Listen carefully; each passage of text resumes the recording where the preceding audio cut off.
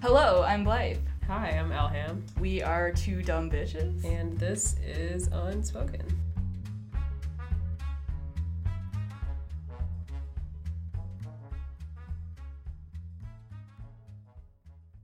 Confession time. I'm apologizing to the two pigeons that were on Huron Street the other day, right near the office. I was walking south on Huron, and I saw these pigeons, and they were just pecking at the ground, and they were clearly not going to find any food there. And I love pigeons a lot. They're some of my favorite animals. I have a lot of respect for them and for them surviving. And I was like, you know what, I should give these pigeons like the tiny like third of my sandwich that is left from lunch. And so I turned around to reach into my bag to get the sandwich out, and I saw this dude like that was walking south on Huron toward me, and I was like, do I really want to be seen whipping out a sandwich and just like tossing it on the ground for some pigeons? So so anyway, I decided that my pride was worth more than these pigeons' lives, and I did not give the pigeons my leftover sandwich, which I actually will point out that you later ate. So Oh, it was that one. Yeah. Aw, well, that's too bad. I guess I'm not gonna have an apology. I'm gonna ask for one. Daniel Caesar came out with a song, I think it was last week or maybe like 2 weeks ago. It's called Who Hurt You? And as much as I love listening to Daniel Caesar, his promo for it was, first of all, really corny. Like, he posted a screenshot of a missed connection post on Craigslist, basically looking for the stripper that he wrote a song about, which is this song. And Great. I was really sad about the title, because I'm like, was that necessary? I don't know. I still really like you, but yeah. it's We really listened to hard. that. Like, we listened to that together. I was just like, I can't. Like, this soulful, like, beautiful voice Yeah. just being like, I'm a I'm dude, and like, oh my mesmerized. God, like, women changed me and art. And I was like, I And can't how listen to this. mesmerized he is about that Yeah. ass. So Can't yeah, believe I'd you like said an that. apology Yeah. for that. Okay, I would too.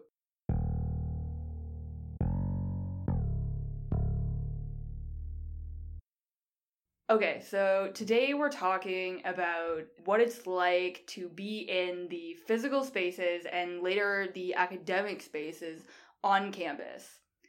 Let's start with the physical spaces, the buildings, King's College Circle, the Deer Park at UTM, etc.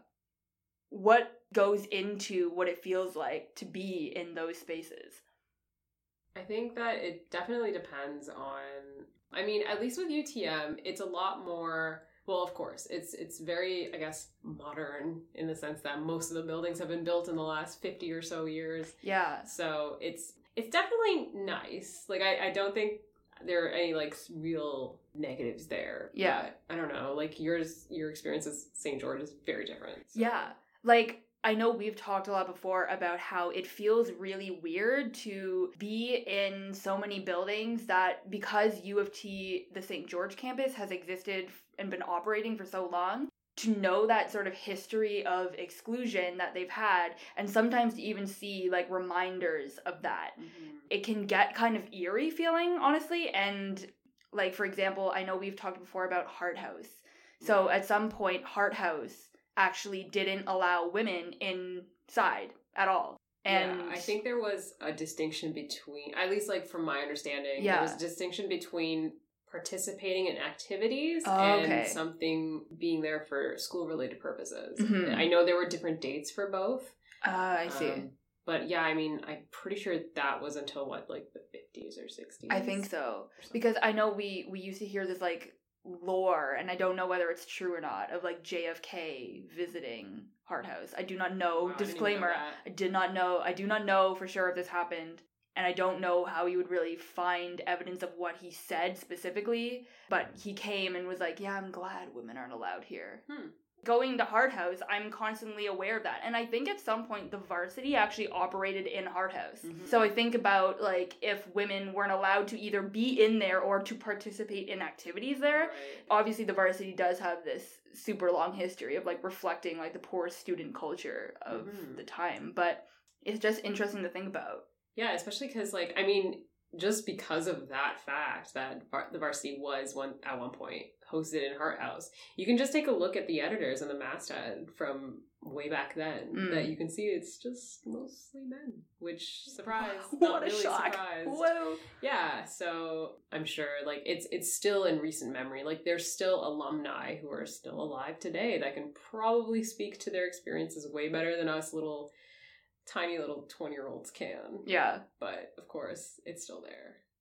Like Gerstein too, I actually, like my boyfriend's a white guy, and I tried to explain to him once, like we were walking through Gerstein, and Gerstein, I don't know if you go in like the right alleys, but honestly kind of all over Gerstein, there are these, SMC has this, most of the old buildings, most general buildings have it, like these giant portraits of old white dudes in rows.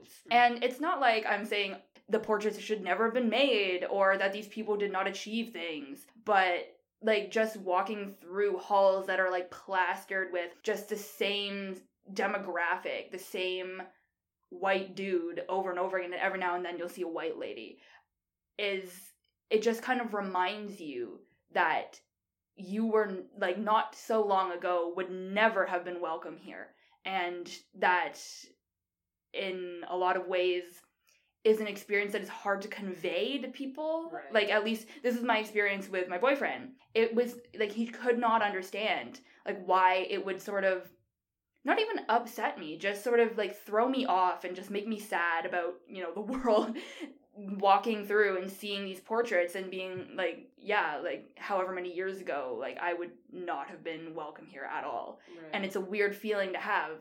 At the same time, you sort of feel not lucky or fortunate, but you're like, I live in a time when I am allowed to be in here. And then I kind of feel bad about all the people before me who weren't. And it's just a lot of sort of weird, complicated feelings that go along with being in these old buildings. There's also, I am not a Trinity student, but I do know that at least like not classroom, but like a space where people can study, but also like the wall is littered with all of the Rhodes Scholars from Trinity College. Oh, okay. I actually did not know that. Yeah.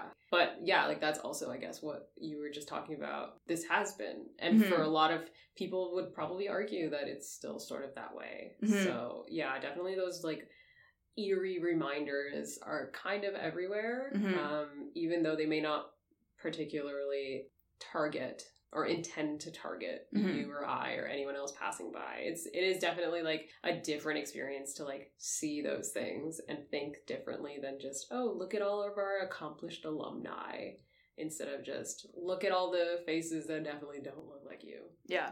And I think we, like, again, it being a legacy institution, legacy, quote unquote, plays into that more than it would at a newer institution where the buildings are newer in that. And from what I gather, at least infrastructure-wise, don't have it that as bad as a lot of the American universities that are, like, Ivy League and have that sort of, like, recently, I think it was Yale. I think it was Yale. They had the college that was named after, I think it was a former slave owner, and they decided to name it after a woman who was part of either Yale or that college. And his name had been like carved into buildings and things like that. From what I'm aware of, I don't know if U of T has like any homages that are that specific, like to, you know, like former slave owners or anything like that. But I'm sure they're there. Especially its own, like, colonial ties to history and stuff. Yeah. But, I mean, they're definitely, I'm sure they're there. Yeah, please, if you know, in it, most of the colleges are named after, like, old dudes. I mean, like, Hart House, Innis. Like, if you know of any of the histories of the people that any, you know, U of T colleges or buildings are named after, let us know, podcast@thevarsity.ca, tell us what the history is. We could not look into the history of every single building at U of T, shockingly, but if you know of any of those sort of homages that exist, let us know. We want to hear from you. Is it different at UTM? Like, because UTM, I guess what I'm getting at more is like in newer buildings at U of T, is it a different feeling that you get? I think that it depends on where you are, because there are still quote unquote older buildings, but I mean the oldest building is probably South Building or the Davis Building, whatever it's called now, but even those have like newer extensions added to them. Yeah. And I don't think because UTM is relatively new, I mean, it was Arundel College before being UTM, and that was like what, like in the 40s and I don't know 40s, but 50s and 60s. So there isn't a sense of legacy that's there. But I know in some particular buildings or hallways, like you'll definitely see what I guess you would consider something that you would notice in high school, where they have like that wall of like, here is our class of 72, or here is our whatever, and then it's like a photo composite of all of the graduates from this particular faculty, which mostly speaks to the fact that like UTM is relatively new in the sense that it was not made in 1829 or whatever the hell it is for St. George. But I guess it's definitely something that I don't think of, because I'm not faced with that, I guess, history. I mean, to be honest, like, I don't even know most of the history of UTM, other than the fact that it was Arundel College before it was UTM. So, yeah, and I guess maybe that even speaks to the fact that, like, I don't know if this information was even recorded. Like, we know Hart House was exclusionary. We know that some of these names and individuals of people were prominent in X, Y, or Z, but UTM isn't so much like that. Yeah. Which I'm not saying is a good or bad thing. It's just a thing. Yeah. And it could also speak to the fact that no one seemingly thinks that it can be an issue, or it's not at the forefront of my mind. Yeah. Like, I agree, like, with the class of whatever things, too. Like, even, it's just such a subtle, like, small thing that you wouldn't even really think about. But, like, I was walking in through Kelly today, like, Kelly Library at St. Mike's. And, yeah, it was this class of, I don't even remember the year, probably, like, 70-something. Yeah. Actually, no, it would have been before that, because they were all black and white pictures.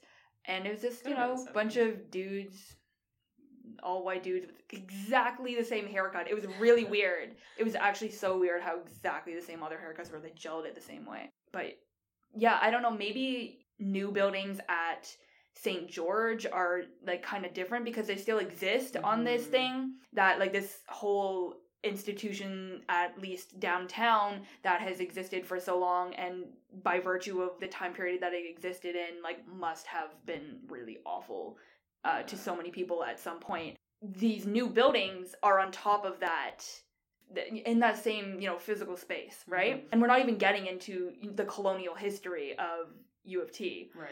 But, you know, for example, my hall center, it's a new engineering building that just went up. I don't get the same sort of eerie feeling in my hall that I do in, like, a Hart House or a Gerstein or a Con Hall or something like that. It feels more to me like maybe how UTM buildings feel to you. It's just kind of like, yeah, it's just a place. Like, there's no looming shadow of anything there that I'm actively, like, really conscious of. Like, I know we've talked kind of about this before, and we mentioned, like, you brought up anyway, decision makers. I think that still applies to new buildings. Like, who are the people who are making these choices about these physical spaces for students and staff and everyone? Right. Who are these decision makers, but who are they catering to? Yeah. Because, I mean, the most prominent thing that I'm thinking of is, I know this, like, it's still ongoing, but, like, the building of the Daniels faculty, for instance, where it's, first of all, like, super delayed, which, I mean, that could be for a whole number of reasons, but knowing that there was no lecture hall for the students, so they had to go to, like, a theater or something. Yeah. I don't know which theater it was. I think they went to Scotiabank, which is down in the entertainment district. Which is very, very far away from and UT. To my knowledge, I don't think that they covered TTC. I had a roommate who, my roommate's in Daniels, and I don't think she mentioned that they were offering to pay, like, TTC fare for people. Which is, like, a problem, because you're not only inconveniencing, but also, I just, personally, I cannot see the thought process behind, okay, well, we're gonna do this construction for these students, but are they actually for the students? Because the students are gonna be heavily inconvenienced, which, like, so many problems with that.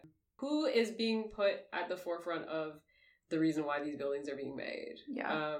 And, like, also the thing with, like, again, Daniels lecture hall that doesn't have desks. Yeah. I kind of don't really understand that. I feel like within a school institution to have, like, no desks is kind of ridiculous. I mean, again, I'm not, like, an architect. I'm not actively involved in these decision-making processes, but I can feel like something as simple as that, knowing that the purpose is being made for students is kind of ridiculous. And that kind of speaks to a lack of just consulting the people who are actually going to be occupying these spaces on a daily basis and thinking about their needs. That's still a thing. And you can even think of it as a reminder of the fact that physical spaces, even the new physical spaces being made at U of T, are not democratized. They're not as outwardly unfriendly to as many people as before. But I think incidents like that sort of indicate and just remind you that no, there are still people making decisions who have the power to make the decisions and are either consulting and not caring about, or just aren't consulting at all the actual people who are going to be needing and using the spaces. And I know you mentioned too, accessibility. Yeah, of course, with the older buildings, there's a bit more, I think, from my understanding, there's a bit more slack that's cut to them. Namely, if the building was made before a certain year, then they will do the best they can to accommodate for accessibility needs, whether it be having a ramp or having, a wide enough hallway or an elevator or something. But again, with these, newer buildings, I'm sure there isn't enough thought being put into these needs. For instance, having a desk. I feel like that's, again, super important. But also just the, process of going through these construction sites. I am not an urban studies major or urban planning major, so I don't know what exactly the process would look like, but I feel like consultation is something that should have happened. So from what I gather from my roommate in Daniels, at least this is just Daniels we're talking about right now, the auditorium you're talking about without the desk, I think was already a thing. It was built. And they had this sort of town hall thing with Daniels students. And that's when it was brought up. That's when the desk thing got brought up and was discussed, et cetera, et cetera.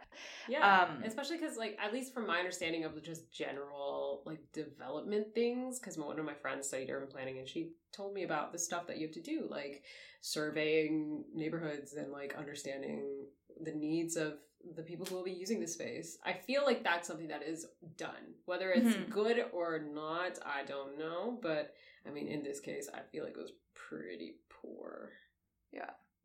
But we did, I think last year's Varsity Magazine had the physical issue, had that article that was about how accessible different places on campus are, and I don't think there were very many buildings that got 100%. Yeah, in just to recap that article too, it was a very, narrow scope of accessibility, in the sense that it looked at whether or not the building had a ramp or entry, whether or not it had an elevator, and whether or not there were any, sort of spaces that were inaccessible for whatever reason. And so we sort of, did a checklist of whether or not these buildings had passed or not passed according to our own rating system. And a lot of buildings that I learned about had those kinds of issues. Some buildings had floors that were entirely closed off to people because the elevator wouldn't go high enough, or the stairwell was too narrow, or the hallways were too narrow. So yeah, that's definitely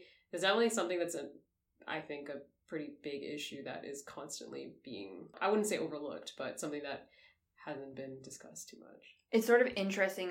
You can kind of look at the physical spaces on campus as sort of these markers of whether or not progress is being made to be more accessible to not just people with accessibility needs, but also just friendly to people of all kinds. And it's just sort of interesting to see how it goes, what stays and how new things are built. Right. Kind of looking at it as this sort of indicator of whether or not we're making progress.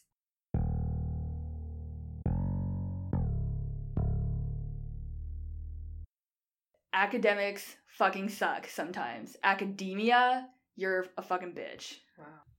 Yeah, let's talk about it. What does that mean? I think that a lot of the conversations that we've had about the problems with academia have been focused on its treatment of women specifically. And I think that's kind of the turn that our discussion today about academia will probably continue to take, because that is the way we've experienced it. And obviously race plays into that as well, but I think predominantly the conversations we've had about how sucky academia is a lot of the time have been focused on how bad it is to be both a woman in academics now and also to be a woman just studying from certain profs now, and to just be a woman in the material that's being studied. Let's talk first about how women tend to be treated in the material specifically that we study in class. Not necessarily how the profs treat that material, but how they factor in the material. Because you are art and art history and English, which are two like major things, and I'm doing a film minor, which is probably the biggest thing that I study anyway that actually contains women in the material that you're studying. Okay. So how are women treated in art, Ilham? Well, that's a loaded question. Also to say too that like I'm double majoring in English and art history, and so it definitely depends on, first of all, the class you're taking, of course, but also like the subject matter. So especially in like the beginning where I was taking mostly survey courses that were like large in scope, and it would range from like, I don't know, like the first few hundred years of whatever the fuck to like the 16th century to 17th century and onwards. Like the general, I guess, feeling is kind of the same, whereas women were not really allowed to do anything. Yeah. Like as in like they weren't even, or at least from the material we studied, like they were never other than the subject. They were only to be looked at. They were never to be discussed. They were never to be analyzed. It was kind of just like, this is what the epitome of genius is, and on the other side, this is what the epitome of beauty is. It is this female figure, and it usually has to deal with lots of female like characteristics or qualities, or at least things that you would prescribe to female and femininity. And it's interesting because when you take something like these materials, like, again, our conversation will probably structure mainly around, like, visual arts and film, which is also, like, a form of visual art in a lot of ways, because those are the things that we study. When women have been treated so shittily in those sort of fields and that material, it's interesting to see the way that profs work with that material. And oh my lord, profs do such a fucking bad job most of the time, from my personal experience. I have had a few profs who have been really good. Like I had an English prof, I had even like a media studies prof that were amazing at sort of pointing out the role that women were forced to play and were sort of shoved into in a lot of the material that we were studying, as well as examining briefly even the context around the people who create it. So it means a lot to me anyway when a prof can just straight up say, like, they don't have to spend a whole class talking about it. They don't have to mention it every class, but can just acknowledge, like, for example, in film, only a certain demographic, aka mostly white men, could create at a certain time. And that obviously means that a lot of the films of this period or that period were mainly made by men, and that's why we're studying things mainly made by men. Like, just acknowledging that context, that sort of social context around this material that you're studying in class, just briefly, can be so important. And I had a prof who did a really good job of that with a really racist film that we were talking about. And he just mentioned briefly, like, this is deeply racist. We're not watching it in class. And this is because we could watch all these other things that sort of do the same thing formally. This is why this movie was considered important, but we don't need to watch it. And acknowledge sort of that it contributed to a culture of racism at the time, etc., etc. He did a really good job of that. And then, for some reason, like, doing that for women is really hard for profs. And I don't know why. Part of me wants to hope that it's, like, a shared understanding, which of course it never is. But, you know, like, I don't know, sometimes I feel like it's professors like that, like you just mentioned, like, that's great. And I really hope that more can do that. But I also wonder too if it's sort of something that they bring up not because they have a full understanding of it, but more so of, this is what people are talking about right now, so this is what I should probably, like, bring up, if that makes sense. Just because, like, I don't know, I think I just have, like, a mistrust of, like, academia and professors Yes. and like things that are said within those spaces, just because I can't sometimes believe them. And I also say that from an understanding too that like, especially within like smaller classes and seminar classes and tutorials where you have more of a discussion-based thing versus someone lecturing at you. But it's very easy to feel like you're in this sort of third space, in this third bubble where you're independent outside of today's culture or society is, or even within the culture of what you're studying right now. It's very easy to remove yourself from it and just like speak of it as if it either isn't something that's being perpetuated or affected in whatever way today. And I'm thinking mostly back to like one of my art history classes where we were studying Edward Said and we were studying Orientalism, and that text, which I feel like is every like first and second year like philosophy related like intro or whatever. But the way that we were discussing it was in the art history sense was about how these artists would quote unquote visit the Orient, which is in this case North Africa and the Middle East, and would paint scenes of what exactly the Orient looks like. And of course, these scenes were always racist, and they were always like viewed in a very specific way. But the way that we would discuss it in class was very much like, this is the meaning of this, and this is what and this is why this happened, but not in a sense that like, can we all agree here that this is a problem to make these assumptions about a group of people that you have never encountered in your life. Exactly. Like, the racism and sexism that existed in these materials that we study are so rarely acknowledged. And like you said,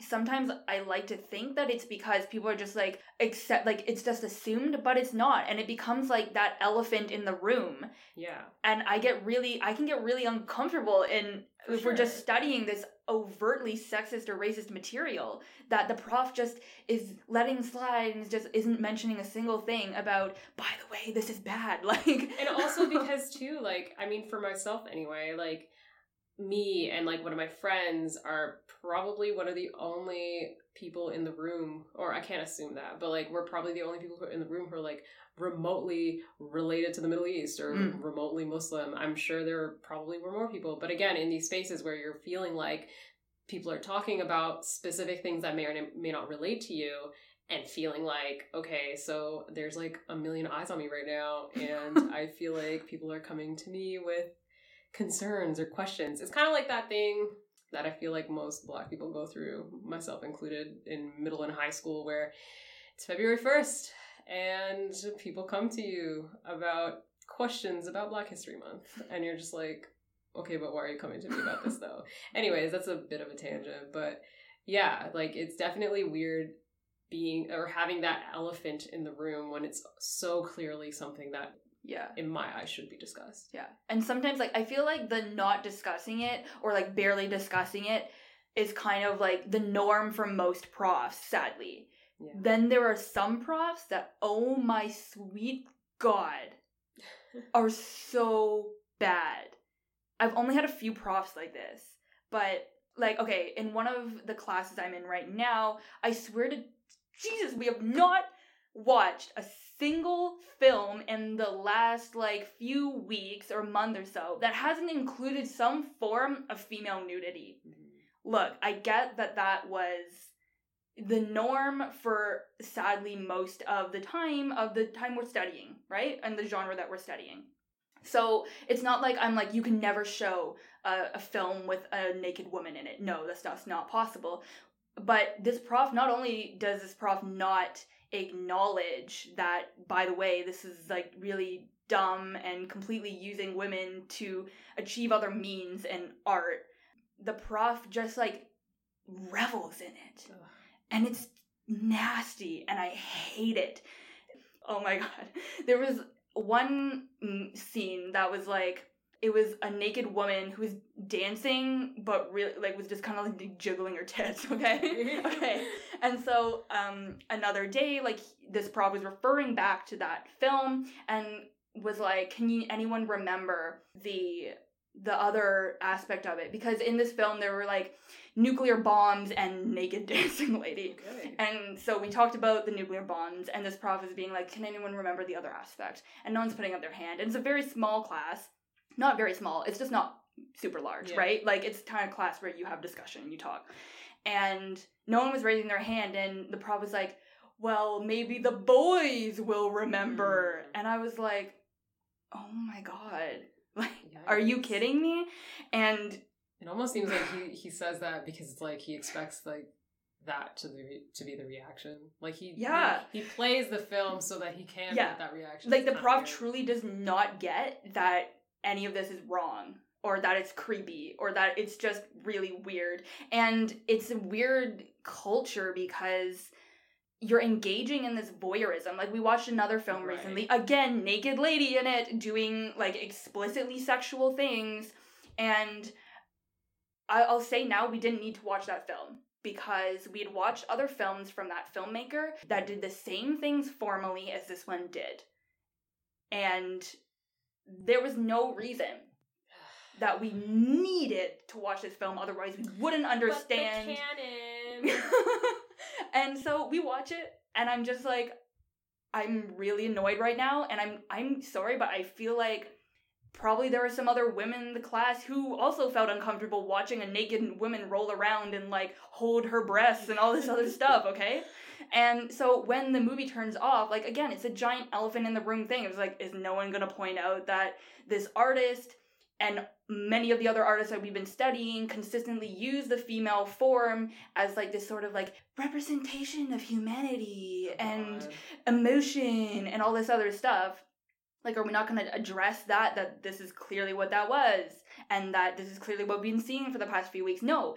Like, the prof and some of the other students in the room, immediately started engaging in this conversation about, you know, like, the formal aspects of the film, and it was really uncomfortable.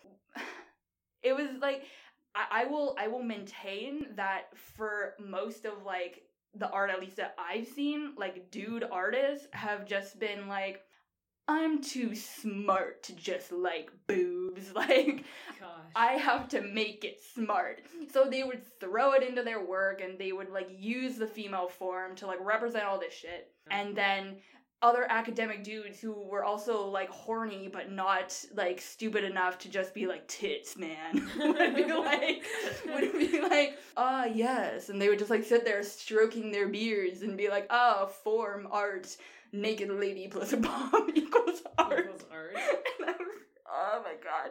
Like, it actually kills me the way some profs will handle the material. And you know what, too? And it's sort of, I mean, this, I don't know if this goes, like, off topic, but it also, like, within these sort of studies, specifically where the female figure or a female or a woman is like the center of attention, there is never any sort of, either in the discourse or otherwise, like, there's never any sort of, like, understanding, or even, like, what I would hope for is a form of, like, consenting to, like, this sort of thing. Like, I'm specifically thinking of, and I can't remember her name. Really bad. I'm an art history major. I cannot remember her name.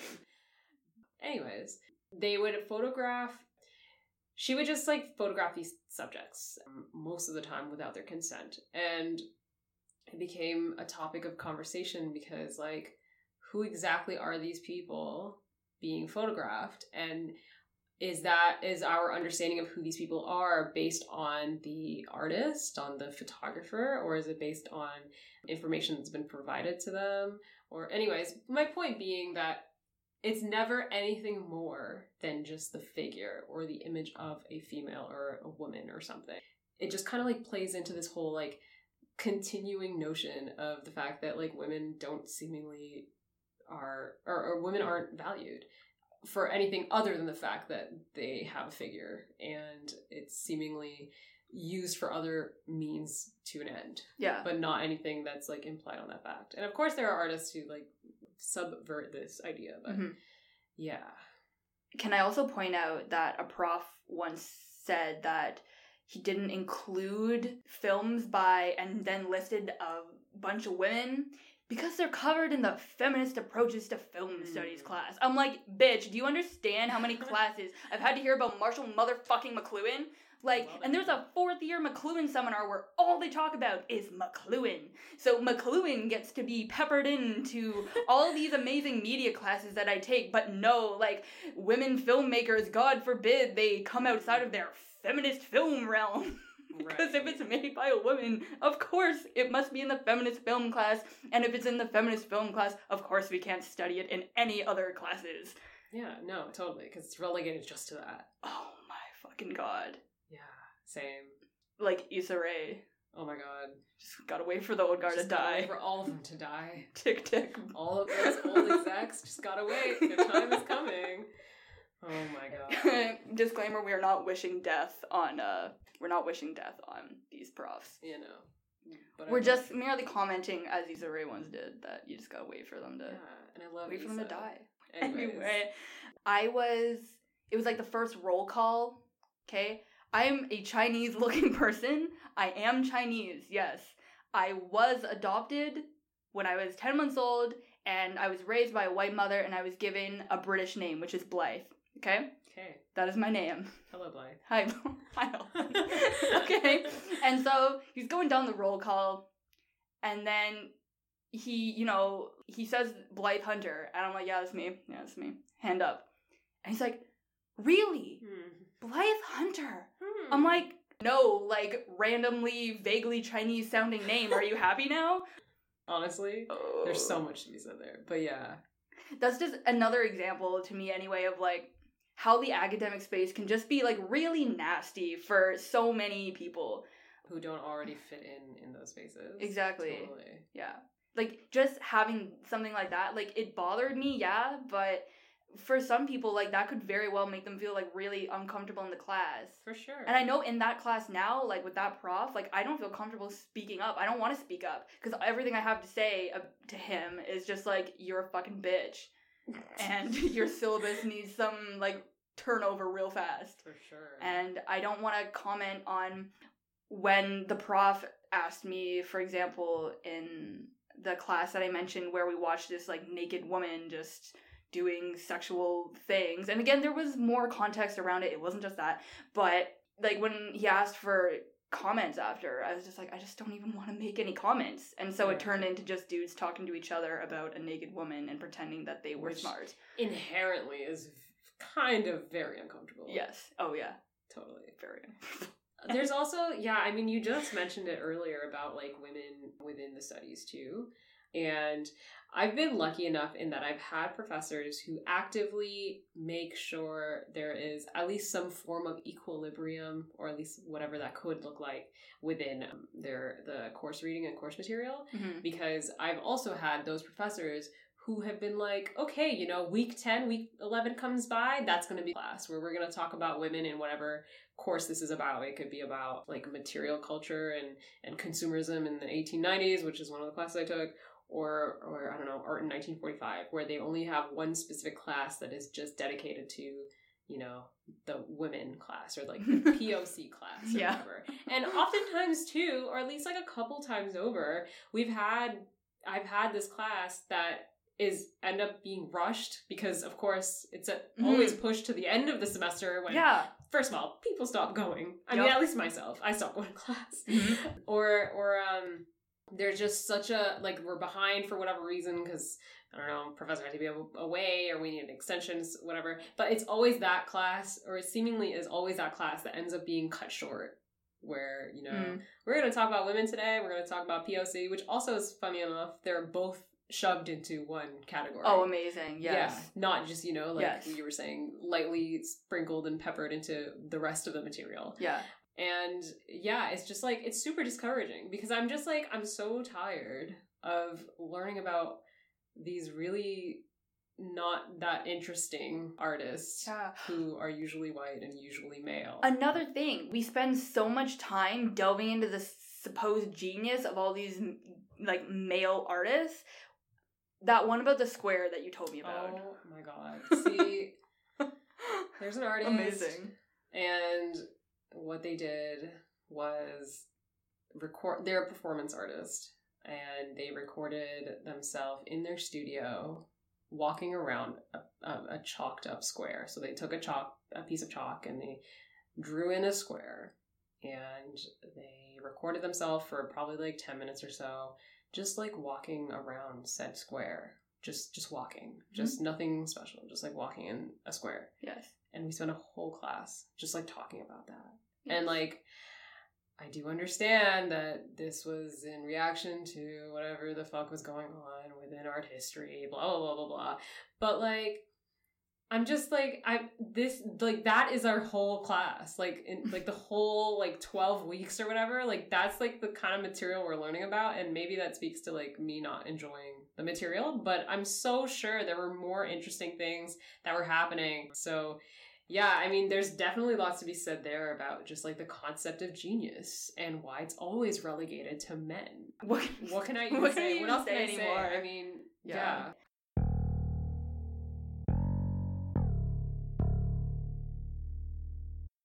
Again, please, please, please send us your experiences. Tell us what you think.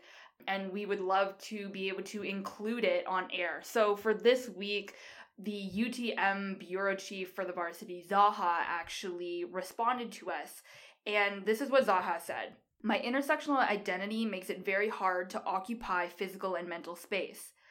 I often am the only hijab-wearing woman in the room, and that can be intimidating as I feel like I'm representing the entire population of Muslims or hijab-wearing women in particular. Though I want to break the impression of submission, in quotes, that Muslim women are often associated with, I also find myself reluctant to speak up lest people label me aggressive or extremist. As a woman, especially an immigrant woman, I also find myself talked over a lot because people assume I don't know how things work. Even in a room full of people of color or women, I find that a patronizing white male voice tends to dominate the conversation, which is annoying to say the least. I can say that in terms of like the fear of like looking or being labeled as like loud or brash or anything of that sort was kind of similar to something that I had experienced in one of my studio classes. Studio classes are pretty like open, like in terms of like you have an assignment, you probably do in like 3 or 4 weeks, you have some initial instruction, but otherwise it's pretty like easygoing in the sense that it's sort of like self-structured. So one of my professors, like, she kind of, I guess she had like an issue with one of my friends. I don't really remember what this issue was, but she had like problems with my friend.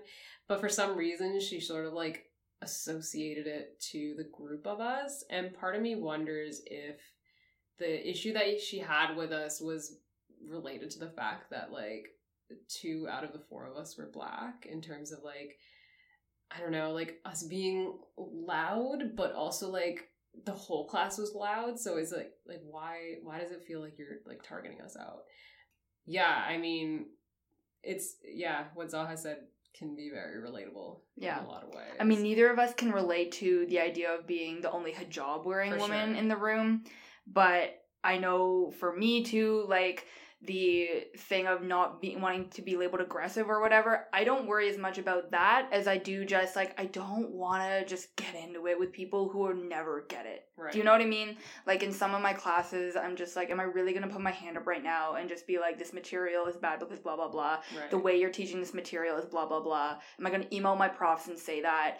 When we're just gonna get in some debate or dialogue that I do not have the energy for because I'm doing 5,001 other things. Right. Like, some people, once they get to a certain age, at least certainly with profs, that's the case, what are you gonna do? You know what I mean? I think that, like, as I've been in school for 1,000,001 years, I've learned some strategies, which is really just, and again, that's also because I'm, like, in an upper year, so I have more, like, leeway with the kind of classes I want to take. Mm-hmm. But, searching up the professors and, like, who they are, but also, like, the kinds of research they've done, and seeing if any of it aligns with something that I'm interested in. I mean, it's one thing to take romantic poetry in the 19th century, but then it's another when you read up the professor who's teaching it and their focus is namely on 1 or 2 countries in whatever part of the world it may be in. But also, like, this is something that I've learned through just, like, having those professors that I just do not like and not wanting to have that happen anymore. So if you have any thoughts related to any of this, whether you agree or disagree, whatever, let us know at podcast@thevarsity.ca. We want to hear your thoughts. Thank you for lending your ears. See you later. Yeah. Goodbye. Au revoir. Bye.